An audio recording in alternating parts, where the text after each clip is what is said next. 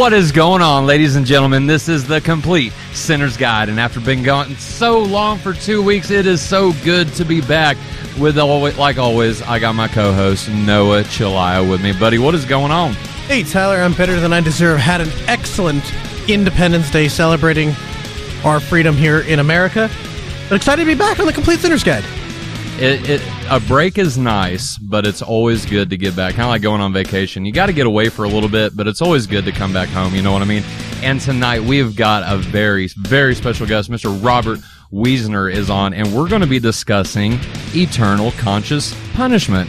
And for those, so if you've been listening to the show now for a little while, you've noticed that I have had Chris Date on a couple times, more than a couple, like 4 or 5, and he is a proponent of what is called conditional immortality.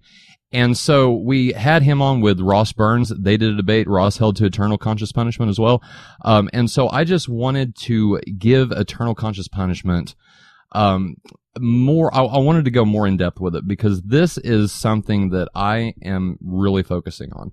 This has probably been a primary study of mine ever since I first talked to Chris about a year ago.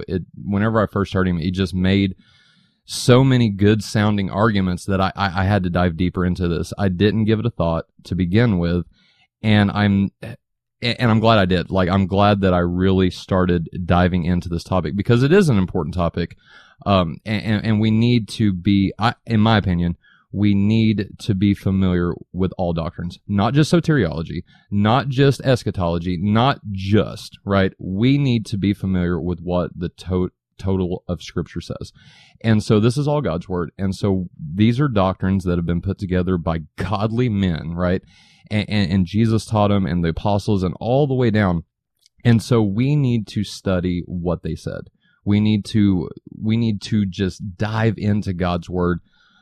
Even if you're not studying theology, so to say, you are whenever you're studying God's Word. But even if you're just reading it for fun or anything like that, we need, as Christians in the 21st century, I think we need to be more saturated with God's Word, right?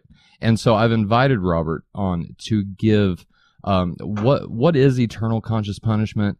Why is this biblical? Why do people like Chris not hold to this doctrine? I wanted to give eternal conscious punishment a fair shake. And so, like I said, I've invited Robert Wiesner on to do that. And Robert, for those who don't know you, just give us a little intro of yourself, and why is it that, I mean, you've heard all the arguments, or, well, most of the arguments, I'm sure, for conditional immortality. Why aren't you holding to it yet? No, I say that kind of tongue-in-cheek. Yeah, right. But why do you hold to eternal conscious punishment? And where would you, I mean, I know I'm giving a lot of questions here at the first, but where would you go to really show eternal conscious punishment in the Bible? And we'll get into this later, but Robert, if you want to go ahead and introduce yourself, man, go for it. Yeah, thanks. Good to be back. I had a lot of fun the last time I was on, talking about the millennium, and really this is very much related. This is an issue of eschatology, what sometimes we might call personal eschatology as opposed to, cosmic eschatology or something like that. But a little bit about myself. I'm a pastor.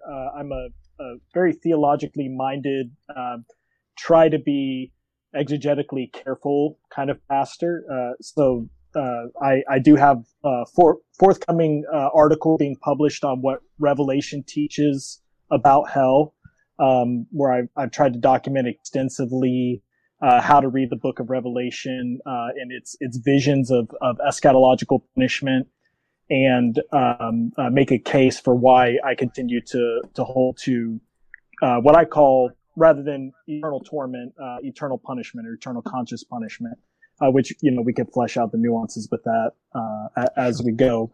You had Chris on, Chris Date. He's a friend, Facebook friend. We've actually never met in person, but I've been on his show and discussing other issues, and he's a really smart guy, a really nice guy.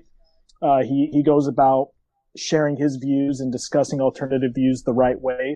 And like I said, he's a smart guy, and so he makes arguments that I think sound cogent and can sound pretty compelling, especially the first time that you hear them.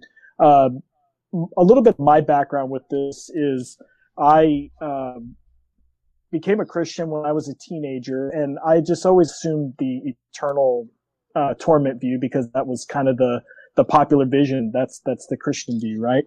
Sure. And then when I when I was being discipled as a young adult, and then eventually I ended up going to Bible college, and I have a bachelor's degree in biblical studies and a master's degree in New Testament studies.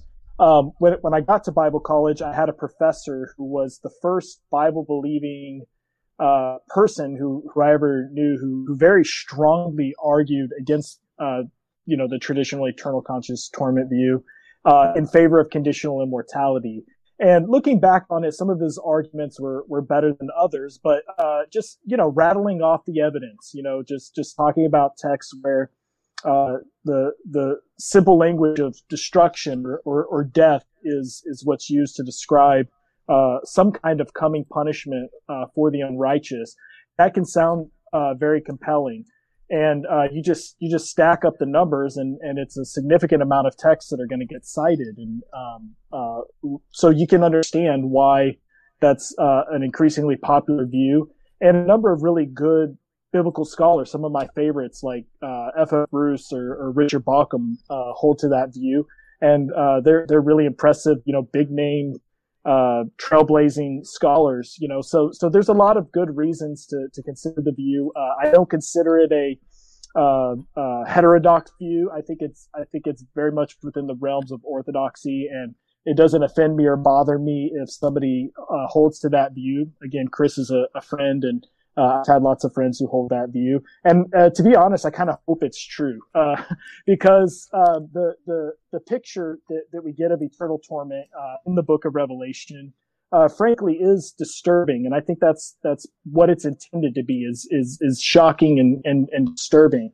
And if we're not bothered by that, whether we believe it or not, if we're not bothered by that, then we need to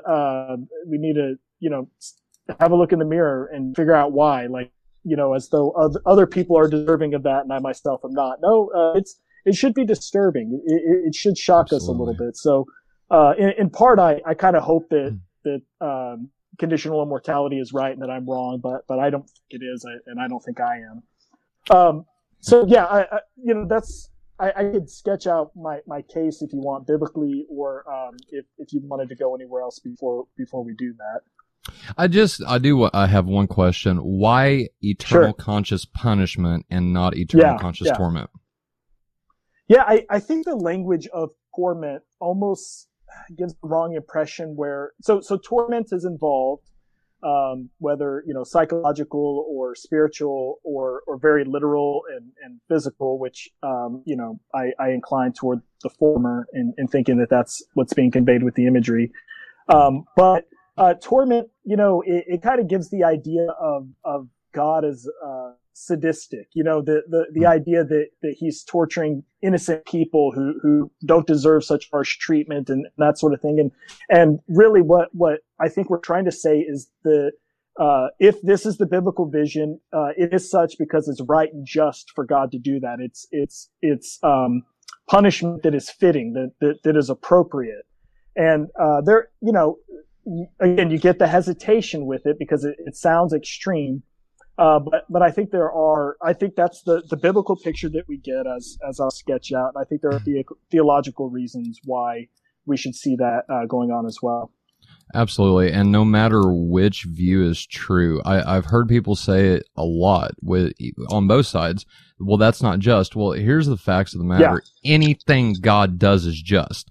And so if we, maybe we'll see it. I mean, definitely we'll see it, whenever we get to the other side, so to say, clearer and understand maybe a lot more because our minds won't be affected by sin. But the point that I'm trying to make is if eternal conscious punishment is true, and that's what happens, we cannot say that God's unjust, right? Because everything God does is just. So absolutely. Robert, if you want to go ahead and dive in, let's focus on the Old Testament. Is there anywhere in the Old Testament where we see eternal conscious punishment? Yeah, so the short answer might surprise you, but it's there's not a strong case that can be made for it from the Old Testament. So if you read any credentialed Old Testament scholar who I've read on this issue, regardless of where they stand, they will tell you that the Old Testament leaves a lot to be desired in terms of eschatology, right? So we have a grand total probably of 2 passages in the Old Testament where even the idea that human beings will be raised from the dead in the future is even presented. And even in both of those texts, I'm thinking of Isaiah 26:19 and Daniel 12:2, it doesn't present to us a universal, what's called sometimes a general resurrection like we get in the book of Revelation and in Jesus' teachings, where both the righteous and the unrighteous universally are raised from the dead. Daniel says, many will be raised, and some will go to eternal life and others to eternal contempt. And then in Isaiah 26, it just talks about the resurrection of the righteous. So there's kind of a narrow scope and a specific promise given to the Jewish people in history of coming vindication, but it doesn't spell it out in great detail. And this is one of the places where I think that the conditional immortality position, they think that there's a strong case to be made here, because you certainly don't have this image very strongly of eternal torment. What you have are promises, prophecies of future judgment, and typically what it describes is the death of the unrighteous. They're going to be slaughtered. They're going to be killed. But then when we get to the New Testament, we'll see that there's a fuller, bigger picture of a multi-stage future judgment to come. So you get this in Matthew's version of the Olivet Discourse in Matthew 24 and 25, and then also in the book of Revelation, where Jesus shows up, he wipes out the enemies of God's people, and then there's a universal resurrection for this grand trial. And there's a sentence passed where the righteous are welcomed, ushered into the new creation, those whose names were written in the book of life. And those who were not are cast into the lake of fire, and we're told that they will be tormented day and night forever and ever. That's Revelation chapter 14. And so what's missing in the Old Testament is that bigger comprehensive picture. And so when I say that the Old Testament leaves a lot to be desired on the question of this, I think it leaves a lot to be desired for both my view and for the annihilationist case, unless you deny that there's going to be a future universal resurrection. And again, this is something that isn't just me speaking. This is something that every credentialed Old Testament scholar I know of says that you just don't get this full vision of eschatology like you get in the New Testament. You don't find that in the Old Testament. It then what's the intertestamental period, the Second Temple period, where there's continued speculation and there's development. We believe in progressive revelation. So I think hermeneutically, the wrong place to start is the Old Testament, because it doesn't give us that full picture. It doesn't have that developed eschatology yet. The same way it doesn't have a developed Christology, because Jesus hasn't come on the scene until Matthew chapter 1. It doesn't give us that fully developed eschatology either. So we need to start in the New Testament if we want to have a biblically faithful view. Absolutely. And let's go ahead and jump into the New Testament. You mentioned Matthew 25, and I just want to go ahead and start reading verse 41 through 46. Mm-hmm. And I'm reading from the NET here. But anyway, verse 41 says, "Then he will say to those on his left, depart." So just to get the context real quick, everybody, Jesus is talking about two groups of people, right? Those who are saved, those who did all of these different things, and they will say to him, when did we see you do these? Or when did we see you in prison and come feed you? Or and things like that. And Jesus says, if you've done this to one of my little ones, you've done it to me. And so this is where he's talking to those that didn't do those things, that didn't show good works, basically. And in verse 41, we pick up, it says, "Then he will say to those on his left, 'Depart from me, you accursed, into the eternal fire that has been prepared for the devil and his angels. For I was hungry, and you gave me nothing to eat. I was thirsty, and you gave me nothing to drink. I was a stranger, and you did not receive me, as a guest, naked, and you did not clothe me, sick and in prison, and you did not visit me. Then they too will answer, Lord, when did we see you hungry or thirsty or a stranger or naked or sick or in prison, and did not give you whatever you needed? Then he will answer them, I tell you the truth, just as you did not do it for one of the least of these, you did not do it for me. And these will depart into eternal punishment, but the righteous into eternal life. Now, we were talking on the group chat, and I brought up, and I think this is one of the verses that really nails this down. I see the Bible as picturing Gehenna, maybe not the punishments in there, but we'll flesh that out later, but Gehenna itself, the lake of fire. It seems to me that the Bible describes this as an eternal place, right? This is a place that will last forever. Now, I know Chris said that he didn't agree with that, and I will let Chris speak for himself whenever he comes on in 2 weeks with Robert here. So these two guys are going to get together and actually hash some of these things out. So that's going to be really exciting. But to me anyway, depart from me, you accursed, into the eternal fire that has been prepared for the devil and his angels. 2 questions real quick, Robert. Do you see this as eternal, like in the sense of this fire is going to last forever? And second question is, what do you think Jesus means here whenever he says that it's been prepared for the devil and his angels? If not, like, we obviously know that sinners are going to go into hell. So why isn't this prepared for humans as well? Like, do you see what I'm trying to say there? Sure. Okay. Yeah, so you have to be careful about making a negative inference, right? So just because it says it was prepared for the devil and his angels doesn't mean it wasn't also prepared for with this purpose, right? Sure. And so really what you have here is a very great example of entering into the conversation in Second Temple Judaism, which is the context in which Jesus shows up on the scene and Christianity is birthed, of continued speculation and development of eschatology. Specifically here, you have reflection on Daniel 12:2, and in Daniel 12, again, where there's the hope that many will be resurrected, some to eternal life and some to eternal contempt. And it's being developed here in connection with other areas that Jewish people continue to speculate about, such as the future fate of Satan and demons, right? So this is all part of this development and this cosmic eschatological vision of what would happen in the future that, again, was very much alive and being debated in the Second Temple period. In fact, Josephus, who is a first century Jewish historian, he divides the different schools of Jewish thought, the Pharisees, Sadducees, Essenes, and others, based on how they understood 2 issues. One is the relationship between divine providence, which, using Greek language, he talks about fate, and human free will. And on this issue of eschatology, particularly, he uses the language of the immortality of the soul and the nature of punishment. And understanding that Jewish background really helps us to plot the New Testament. This is one of the places where I don't see adequate engagement with the historical context from the various forms of annihilationism. Particularly, the Jewish groups that explicitly denied eternal punishment in the sense of eternal torment did not believe in a universal resurrection.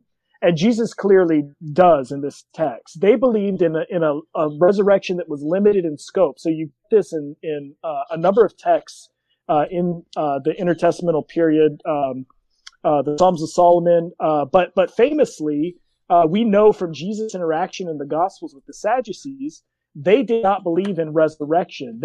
Death was essentially the end of it. Your greatest hope was to live a fulfilled life in this age, and for your ancestors to thrive in generations after you, and for you to have a good reputation, on into the future. There was no resurrection. They scoffed at the idea of the resurrection. But here you have universal resurrection.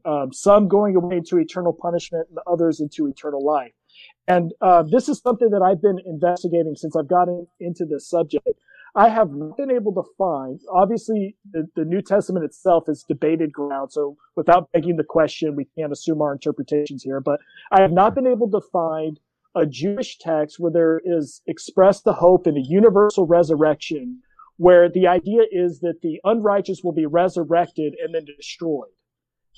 I can't find that anywhere. And I even messaged another Jewish scholar, David De Silva, scholar of Second Temple Judaism, New Testament scholar as well. And I asked him, I said, I've been looking for these Pseudepigrapha, Apocrypha, Dead Sea Scrolls, can't find it. Am I missing something? Yeah, there you go. Am I missing something that I just haven't read? He said, no, I don't know of any where there's a belief in a universal resurrection and the unrighteous are then destroyed. So if the New Testament is teaching that, which I don't think it is, because when we have resurrection language followed by judgment, it's eternal punishment, or in the book of Revelation, they will be tormented day and night forever and ever.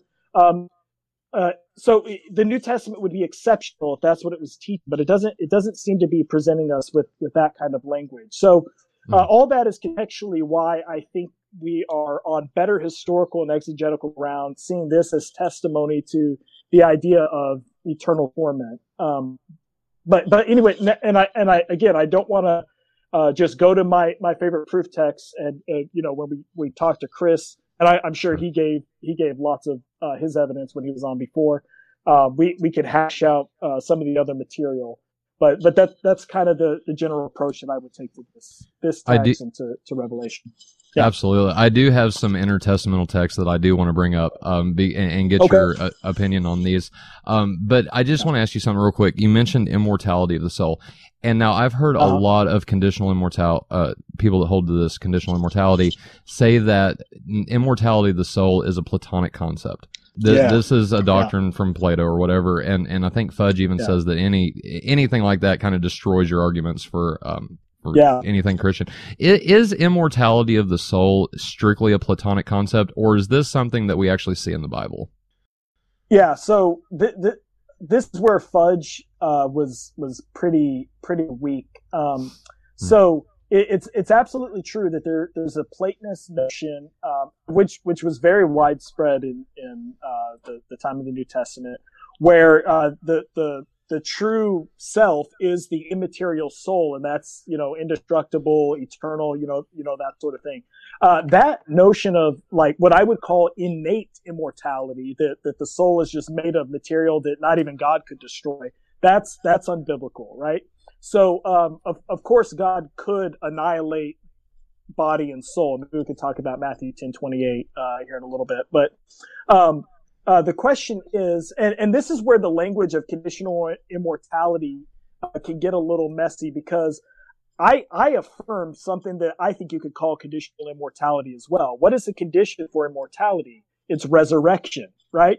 So who's going to be resurrected is the question that I would ask, because Paul defines resurrection in 1 Corinthians 15, and I think the Jewish sources define resurrection as immortality. Anybody who is the object of resurrection is raised to be made immortal, not to be destroyed again, right? And so, on the condition of resurrection, human beings are made immortal. So, there's Fudge's book, The Fire That Consumes, but he also co-authored a book with, I'm blank on the other author's name, Robert Peterson, called Two Views of Hell. And in it, Peterson responds to Fudge on this, and he says, correcting Fudge, because this is a caricature of the position. It really is. Well, not in popular, but in scholarly discourse, it's a caricature. Let's put it that way. He says, we don't believe in eternal punishment because of a pre-commitment to the innate immortality of the soul. Rather, we believe in the immortality of the soul because the New Testament teaches the universal resurrection, right? So that's the point that we need to make. It's not grounded in some innate quality of the human soul as though it itself is immortal and indestructible, but it's grounded in the reality that there's going to be a universal resurrection, that the New Testament says that, again, book of Revelation, that will result in the unrighteous who have been resurrected suffering eternal punishment in the lake of fire. Okay, so that actually clears things up for me a little bit. So because the unjust are raised, because we don't hold to we do hold to a general resurrection, a universal resurrection. Yes. The wicked and the just both will be bodily raised, both stand before judgment, and all these things. So because the wicked are bodily raised, that in and of itself constitutes immortality. Yes. And that's an argument that I would make. I think you can justify that in Second Temple Judaism. That is what, and I would point interested readers. It's scholarly tome. It's a big 800-page book. The fullest study on the idea of resurrection is N.T. Wright's book called The Resurrection of the Son of God, and he goes through every Jewish text to show that. And he shows this, and this is from page 164. Resurrection, in fact, is one form or type of immortality, a new bodily life in which there can be no more death. So by making all people the objects of resurrection, I think the New Testament is telling us that all people are made immortal in that sense. And I would want to nuance that, because I think that the Bible is happy to use the image of that sort of immortal existence by calling it the second death, because it's not really living. You and I were talking, and I said it's sort of like with The Walking Dead, the zombies, right? They're animated, they're moving, but they're not really human anymore. That's not real living, that sort of thing. So we can call that death, we can call that immortality, but we need to discuss what we mean by that. It's not a quality of life. It's not life in the flourishing sense that the righteous will enjoy in the new creation, enjoying God's presence. It's still exile away from God's presence, and so it's substance living, but it is a kind of immortality, I guess. Right, it's like degrees of life. What we were talking about, you know, on the group chat is, and that is true. That the Old Testament Jews thought of death in a sense of a dehumanizing, in a sense, right? Yes. Okay. All right. Yeah, absolutely, man. I just wanted, like I said, to clear that up. And that actually brought a lot of clarity. So because the unjust are bodily raised, that therefore they are raised immortal. So absolutely, man. Let's go, if you want to. You brought it up a couple times, and I want to go to Revelation 14. And we can just start in verse 6. It says, "Then I saw another angel flying directly overhead, and he had an eternal gospel to proclaim to those who live on the earth, to every nation, tribe, language, and people. He declared in a loud voice, 'Fear God and give him glory, because the hour of his judgment has arrived, and worship the one who made heaven and earth, the sea, and the springs of water.'" Verse 8, "A second angel followed the first, declaring, 'Fallen, fallen is Babylon the great city. She made all the nations drink of the wine of her immoral passion.' Verse 9, "A third angel followed the first two, declaring in a loud voice, 'If anyone worships the beast in his image, and takes the mark on his forehead or his hand, that person will also drink of the wine of God's anger, that has been mixed undiluted in the cup of his wrath, and he will be tortured with fire and sulfur in front of the holy angels and in front of the Lamb, and the smoke from their torture will go up forever and ever. And those who worship the beast and his image will have no rest day or night, along with anyone who receives the mark of his name. This requires a steadfast endurance of the saints, those who obey God's commandments and hold to their faith in Jesus." Robert, what is going on in this text? Because it definitely does seem like those who, even if we take this just literally, right, just in the literal sense, anyone who worships the beast in his image, well, that would include everybody. Honestly, to me, this doesn't just seem like, about the last days. Like, this seems like it could be, anyone who has not followed Christ is, in a sense, technically worshiping the beast, right? Mm-hmm. Yeah. So, with that being said, they take the mark on their forehead, their hand, that person will also drink of the wine of God's anger. This is the same wrath that has been given to the devil and his angels.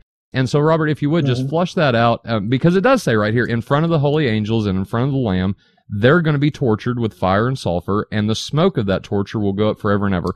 Sorry to keep rambling, bro. But yeah, go ahead and flush this out for us. Yeah, there's a lot here, and Yeah. In that article that I shared with you, I spend most of it dealing with this passage because I do think this is the very strongest evidence for my view. And again, I think this needs to be given its proper weight. A lot of times people are nervous about the book of Revelation because it's highly stylized, filled with imagery. It's apocalyptic literature, so it's difficult to interpret sometimes. There's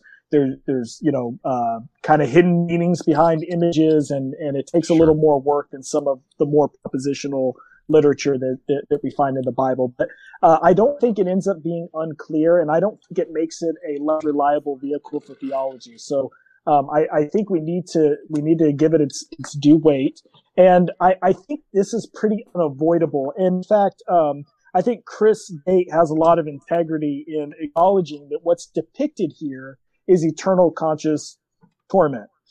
He then, will make a move that I'm not sure I understand how he validates it to say, even though that's what the picture is, John essentially wants his audience to come away with an annihilationist perspective. And I'd love to press him on that when we get him on, because I'm still not understanding how that move is justified. But what they'll do is they'll recognize that the background of this text is from Isaiah chapter 35, which is a prophecy of Edom's destruction, which took place in history. And the imagery of the smoke going up forever and ever was basically a sign of their complete ruin, the complete destruction of the city. And so therefore they say, look, it's not talking about people being tormented in the Old Testament passage that John is taking this imagery from. Therefore, he can't be talking about that here. He must be talking about annihilation. That's kind of the way the argument goes. But that doesn't work for a number of reasons, because it doesn't pay attention to the way that John remolds and repurposes that imagery. So in that passage in Isaiah 35, and it's taking imagery going all the way back to Sodom and Gomorrah's destruction, right? This is being used, and this is used typologically throughout the New Testament for the judgment of the wicked. There, it talks about the fire not ever being quenched. But here, instead of talking about the fire not being quenched, it says that the people who are being tormented will never have rest, right? So John changes that. Instead of talking about a fire that won't be extinguished, John talks about people who will never have rest from this torment. So he changes it up, right? And he applies it to individuals. So it's not later on in chapter 19, he'll talk about Babylon and the smoke from her going up, and that's an image for the destruction of the system that Babylon represents. But here he's talking about worshipers who are tormented day and night forever and ever. So we can't flatten out those distinct images. There's Babylon as a system, which is this corrupt world power that has led to the persecution of the Lamb's people throughout the book of Revelation. And there are those who are complicit in it, who have followed the system by taking the beast mark. They too will suffer, but their suffering is going to be eternal, restless, ceaseless punishment. And the imagery here is by fire. So I think that the best attempts at addressing this, I don't think they get off the ground. And in fact, if you look at the exegetical commentaries on Revelation, and there are a few that hold to an annihilationist view, they just assert it. They don't try to validate their view. They just assert it, or essentially the idea is that, well, yeah, John is using very colorful imagery, but it's hyperbole. Of course, he doesn't believe that people will actually be tormented forever and ever. And there are moves like that people make. I think that John is being very explicit here for a reason. I think that if you follow the verb tenses, there's a switch to the future tense in the interpretation here to provide for us a commentary on the meaning of the imagery. What does it mean that they will drink of the wine of God's wrath poured unmixed, meaning undiluted? It means they will be tormented in the presence of the holy angels and the Lamb, and the smoke of their torment goes up forever and ever. So this is the wrath of God par excellence, like none ever experienced in history before. This is the consummate wrath of God, the righteous judgment for following the beast rather than following the Lamb. and you brought up Revelation 19. I just want to go ahead and read that real quick just to get a full picture here. Just starting in verse 1, Revelation 19:1. After these things I heard what sounded like the loud voice of a vast throng in heaven saying, Hallelujah, salvation and glory and power belong to our God, because his judgments are true and just. See, that's what we was talking about earlier, right? Everything God does is just. So anyway, for he has judged the great prostitute who corrupted the earth with her sexual immorality. So I want to pause here. And this is that system, right? This is what the Babylonian, the mystery Babylon, this is that system of evil, correct? Yes. Okay. So let's see here. Who corrupted the earth with her sexual immorality, and has avenged the blood of his servants poured out by her own hands. Then a second time the crowd shouted, Hallelujah! And here's the smoke imagery. The smoke rises from her forever and ever. The 24 elders and the 4 living creatures threw themselves to the ground and worshiped God who is seated on the throne, saying, Amen, hallelujah. Now, Robert, you definitely don't believe that the system is going to be tortured forever and ever, right? No, I'm just kidding. Yeah. But it does seem like if this is represented, this system is represented as a city and also is represented as a great whore. So here's my first question for you real quick. In this system, would that include, if this is a system, would that include the people who represent that system? Yeah, so that's what we had in chapter 14. Here the focus is on the destruction of the system, right? That it represents the nation of Rome and its corrupted religious system, its power-hungry leadership. I think there's tremendous amount of warning here for our contemporary culture. I think there's huge relevance for this, that God is going to destroy these sorts of systems, and I think it's very relevant for American Christians to ask the question whether or not we've been in bed with the whore or if we've been following the Lamb. But here you have a focus on the judgment of the great whore, the great prostitute, and so it's focused on what she represents. And so if you go back earlier, I believe it's chapter 17, if I'm remembering correctly, she's described with imagery depicting the goddess Roma, who was the patroness deity of the city of Rome. So the great prostitute represents Rome, and so what's being promised here is that this coming persecutor, this system, this state-sponsored persecution that's going to adversely affect the churches that John is writing to, who he addresses in chapters 2 and 3. God is going to judge that. He's going to destroy that. They can look forward to that happening. And so if it includes people here, which there might be some validation for it, it would be a kind of metaphor that we call synecdoche, where there's part for the whole, right? So that there is potential for saying that there's a way to identify not just the city of Rome, but everybody who was complicit as well. And there would be validation for that by looking back at chapter 14. But I think what's in scope here is the destruction of that system. That power will not be eternal. It's not as omniscient as it imagines that it is. God is going to have the last word. He's going to wipe it out, and God's people are going to remember that forever and ever.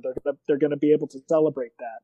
But that doesn't invalidate what John also saw in chapter 14, where those who worship the beast in his image are tormented forever and ever. Not just their smoke goes up forever and ever, but they're tormented forever and ever.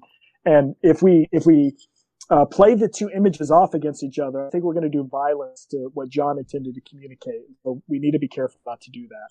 Right. No, absolutely. I agree. So let me ask you this, just kind of off topic. Well, I mean, it's not really off topic, but kind of off of that.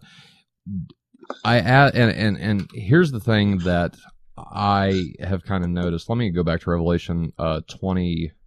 Is it 20 or 21? All right. So this is describing the new heavens and the new earth. Then I saw a new heaven and a new earth, for the first heaven and earth had ceased to exist, and the sea existed no more. And I saw the holy city, the new Jerusalem, descending out of heaven from God, made ready like a bride adorned for her husband. And I heard a loud voice from the throne saying, Look, the residence of God is among human beings. He will live among them, and they will be his people. God himself will be with them. He will wipe away every tear from their eyes, and death will not exist anymore, or mourning, or crying, or pain, for the former things have ceased to exist. So here's going back to Revelation 14. if they are tormented in front of or in the presence of the Lamb and the holy angels forever and ever, how can John then say in chapter 21, death, crying, pain, all of these things have ceased to exist? If they're actually in the presence of God, being tortured, being tormented, like I said, how can John say that all of these different things have ceased to exist? Yeah. So let me give you a harder challenge first, and then I'll answer yours. Sure. I'm gonna deflect and then come back to it. Right, later on, it talks about Later on, so in verse 8, it says the cowardly, faithless, polluted, murderers, fornicators, sorcerers, their place will be in the lake of fire. So this is in the new creation. They're not gone. They're still out there in this place called the lake of fire. And then in chapter 22, it says that they're outside the gates of this heavenly city, the New Jerusalem, right? So outside of the dogs or the sorcerers, et cetera, all that language. Sure. So my question is, if they're annihilated, how can they be outside, right? So to me, that's a harder problem. Now, okay, but your enough. problem is well taken. Your point is well taken also. What is being communicated here? God is promising, Jesus is promising, the source of this vision, that what has threatened God's people will be done away with. So when it says that death will be no more, there will be no more crying or pain, he's talking about for the Lamb's people. They will finally be comforted. Throughout the book of Revelation, they've been threatened for their allegiance to Jesus with death. Well, now there is no power. All rival powers have been subdued. Death is no longer a threat against them. They've been resurrected to immortality. They will not be threatened with death any longer. They will enjoy God's presence fully. There are no enemies left to be subdued. The last enemy has been done away with, who is death. You get this in Isaiah 25 and quoted in 1 Corinthians chapter 15. So that's Sure. what the promise is about. This isn't dealing with the ontological existence or of the abstraction called death. And that's another thing too, is we have to be careful that we're not using reductionistic definitions of a concept that is bigger and broadly theological in the Bible. So death is a huge concept that goes all the way back to Genesis 2 and 3 with the warning and then the curse of against Adam and Eve for transgressing the law. When God says, if you eat of the tree, you will surely die. What's he talking about? A lot of people have debated that because he doesn't immediately kill them. So the question is, did he have grace on them, or is this the introduction of the possibility of death, or what? Well, if we keep reading in Scripture, we see that based on the fact that Adam and Eve were enjoying a covenantal relationship with God, death is a metaphor used later on, Deuteronomy chapter 30, and then in Ezekiel 37. It's used as a metaphor for exile because in God's presence is fullness of life. He is the source of life. And for human beings to live as they were intended, they need to enjoy a close fellowship with God. And by being kicked out of the garden, they're an archetype of Israel who is going to be sent away into the death of exile for their transgression of the covenant. And then they're going to be restored to life when Yahweh brings them back into the land. That's what the imagery of the resurrection of the valley of dry bones is all about in Ezekiel chapter 37. Right. So I think they were killed just as God said they were going to be. They died. They were sent away into exile. They were sent out of the life-giving presence of God. I don't think that's about the introduction of biological death. I think that's about the introduction of death and exile away from the presence of God. Human beings were created to enjoy his presence. Well, here, death will be no more. They will never be exiled again from God's presence. And that was remedied. Paul says that's why Paul would say in Ephesians chapter 2, before we were brought near to God, we were dead in our trespasses and sins. Why? Because we weren't following God, we were following the prince of the power of the air, right? We were under the lordship of a rival deity, namely Satan. But God brings us near. He rescues us. He grants us newness of life by faith in Jesus, and we're brought into fellowship with him. We are raised to life. We're made new. And so this is the ultimate realization of that promise here. So that I think that death is a bigger theological category, then sometimes it's allowed. I think that we have to be careful not to be reductionist about it and make it about the lost biological life. It's about fellowship or lack thereof with God. Sure, absolutely. And bringing up death, I know I keep just jumping to verses, but we're running out of time. And I wish we could go on all night, to be honest, because this is just so intriguing. But you mentioned death, and so I want to bring up John 8:50. Let's do John 8. Let's see. Yeah, let's just go ahead and start in verse 50. It says, "I'm not trying to get praise for myself. There is one who demands it, and he also judges." Or 51. "I tell you the solemn truth. If anyone obeys my teaching, he will never see death." 52. "Then the Judeans responded, 'Now we know you're possessed by a demon. Both Abraham and the prophets died, and yet you say, if anyone obeys my teaching, he will never experience death. You aren't greater than our father Abraham, who died, are you? And the prophets died too. Who do you claim to be?'" Right? And so, and I think you're absolutely right, Robert. Like, going back to Revelation, 21, death does not exist anymore for us, right? Because of these promises, because of faith in Christ, because of what Christ did for us, we no longer have to fear that. And so I just, not really to kind of jump on John 8, because I do want to get to this passage and the Psuedepigrapha. But to your point, about death, and that we will never have to experience that again. I think that's the promise, of the New Testament. This is forgiveness of sins and eternal life. I mean, it's beautiful. So, all right, I have here, for those who's watching on camera, the Psuedepigrapha, and I just I was reading through it, just skimming through it, and I want to read this whole thing, to be honest, but man, whenever I got this, I did not think that this was going to be another Bible, and I got two of them, right? So I got two more Bibles to go through. But anyway, so I just want to, I've got 4 verses here, but I want to, let's go to the 4th book of Ezra, and it's going to be chapter 2. Chapter 2, verse 8.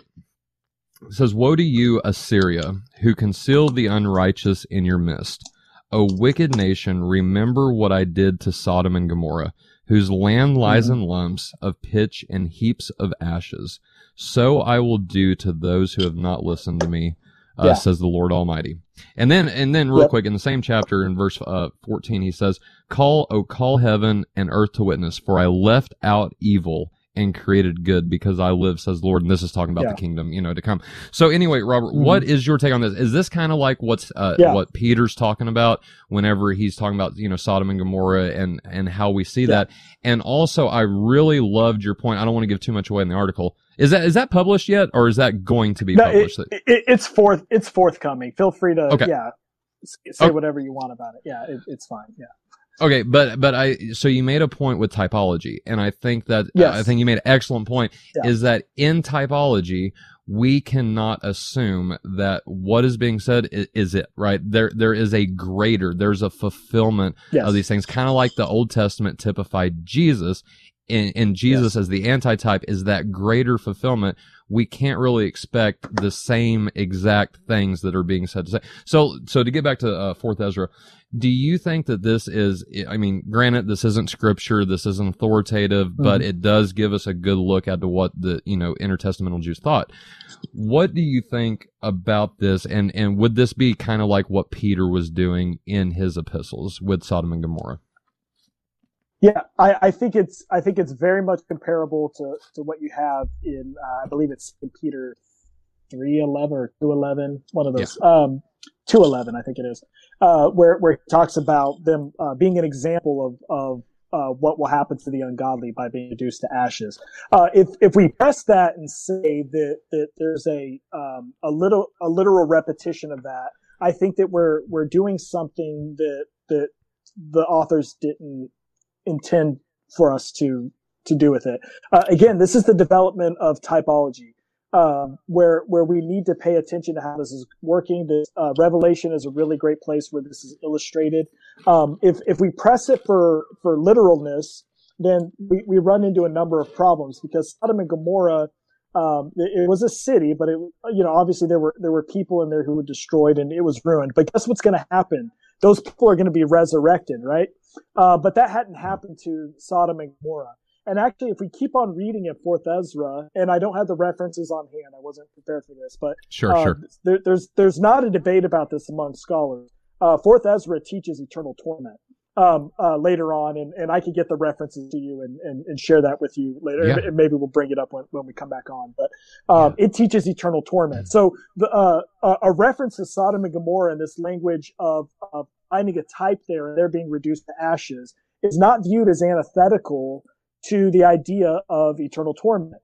4th Ezra has this image, and it's explicit about eternal torment later. And again, this isn't debated among the scholars. So, what we're seeing here is a warning. You want to scare your audience. You want to tell your audience something horrible is going to happen.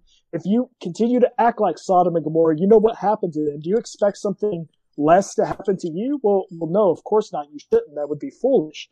And then as these authors go on to fill it out, 4th Ezra being a really great example, it fills that out in terms of resurrection and then eternal torment.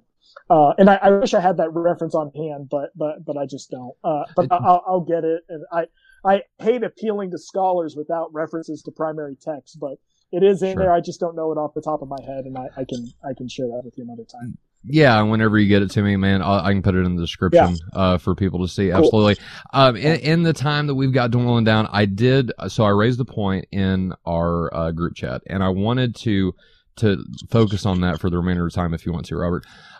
Degrees of punishment, right? We see in Luke 12:47 and 48 that there are, well, in my mind, in hell there will be different degrees. Like, it will be more tolerable for Sodom, than that generation that Jesus was preaching to. So my question, Robert, how is one person's punishment more severe than another's if all potentially face the same fate in Gehenna, namely burning forever? Mm-hmm. Yeah, I think this is a problem also for conditional immortality. If the ultimate end is death for everybody, then we're still asking the same question. What some in that view will say is that there is torment for a period of time, and then you're eventually annihilated, and so that's the way they would solve it. But that's speculative, because the scriptures, they would have to admit, don't ever say that, right? When it describes the temporal duration of torment, it uses adjectives like eternal or forever and ever, right? Not for a period of time and then follows annihilation. And so I would have to make a similar move and say, well, in some way it will be worse, for a guy like Hitler than it will be for my grandma who never believed in the gospel, right? And so she was a sweet lady. She didn't commit genocide against a whole race or something like that. So obviously there will be some righteous retribution consummate with individual guilt and that sort of thing. But the Bible doesn't, frankly, fill in the details of that. Now, when you look at text like that, though, like from Jesus, where it talks about it being worse for some than for others, you get this elsewhere in, I think, in Mark 9, where Jesus says, those who lead one of these little ones astray, it will be better for them if they had a millstone tied around their neck and they were cast into the sea. Well, think about the rhetoric that's going on there. Better for them than violent death by drowning, right? So how's it going to be worse if they're just going to die a violent death also? And so I think Jesus' rhetoric there, I think Jesus' rhetoric in Matthew 10:28 is actually, even though those are considered good proof texts sometimes for annihilationism or conditional immortality, I think if we're careful and trying to parse out Jesus' rhetoric, it's actually telling us that something worse than a violent death is in their fate. Now, it doesn't say right there that worst thing is eternal torment, but then you get that later in Matthew 25, and you get that elsewhere in Revelation 14 and 20 and whatnot. So that's how I would respond to that. But admittedly, I think every view has to speculate a little bit there, because the Bible wasn't written to satisfy all of our theological curiosities. So we have to be content with what we have with that. So. Absolutely. And Mark 9:43, just for those listening, it says, if your right, or if your hand causes you to sin, cut it off. It is better for you to enter into life crippled than to have two hands and go into hell to the unquenchable fire. If your foot causes you, or wait, it was 42. My bad. If anyone causes one of these little ones who believe in me to sin, it would be better for him to have a huge millstone tied around his neck and to be thrown into the bottomless sea. Violent death. How would it be better, if they're going to burn and be annihilated? No, absolutely, man. I understand. And so just a little background then. So what started this whole conversation was, Chris, I invited him on my show. And ever since then, I've kind of been on the fence with conditional immortality, eternal conscious punishment. And so I just want to get a full picture of everything before making a decision. And Robert, I really thank you for coming on to give the eternal conscious punishment view, the biblical view of it. For those who don't know you, man, where can people find more of Robert Wiesner at? And take a little time to plug if you want to, bro. Yeah, sure. So you can go on to my church website, kenmorebaptistchurch.com, and you can listen to some sermons if that's your kind of thing. I have an article published in the Westminster Theological Journal on predestination and Second Temple Judaism.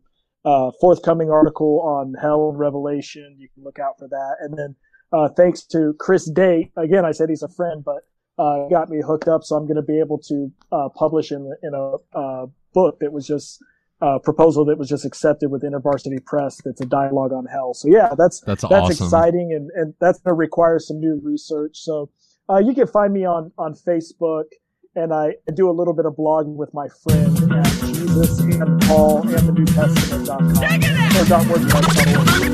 All right, man. Well, Robert, I really appreciate coming on, dude. I'm looking so forward to having you and Chris on in 2 weeks. 2 weeks, so make sure you guys catch us out then. Next week we got NCT and mid-act dispensationalism. What is that about? We'll do that next week on CSG. Thank you guys so much. Good night. God bless, and I hope you enjoyed the show. See ya.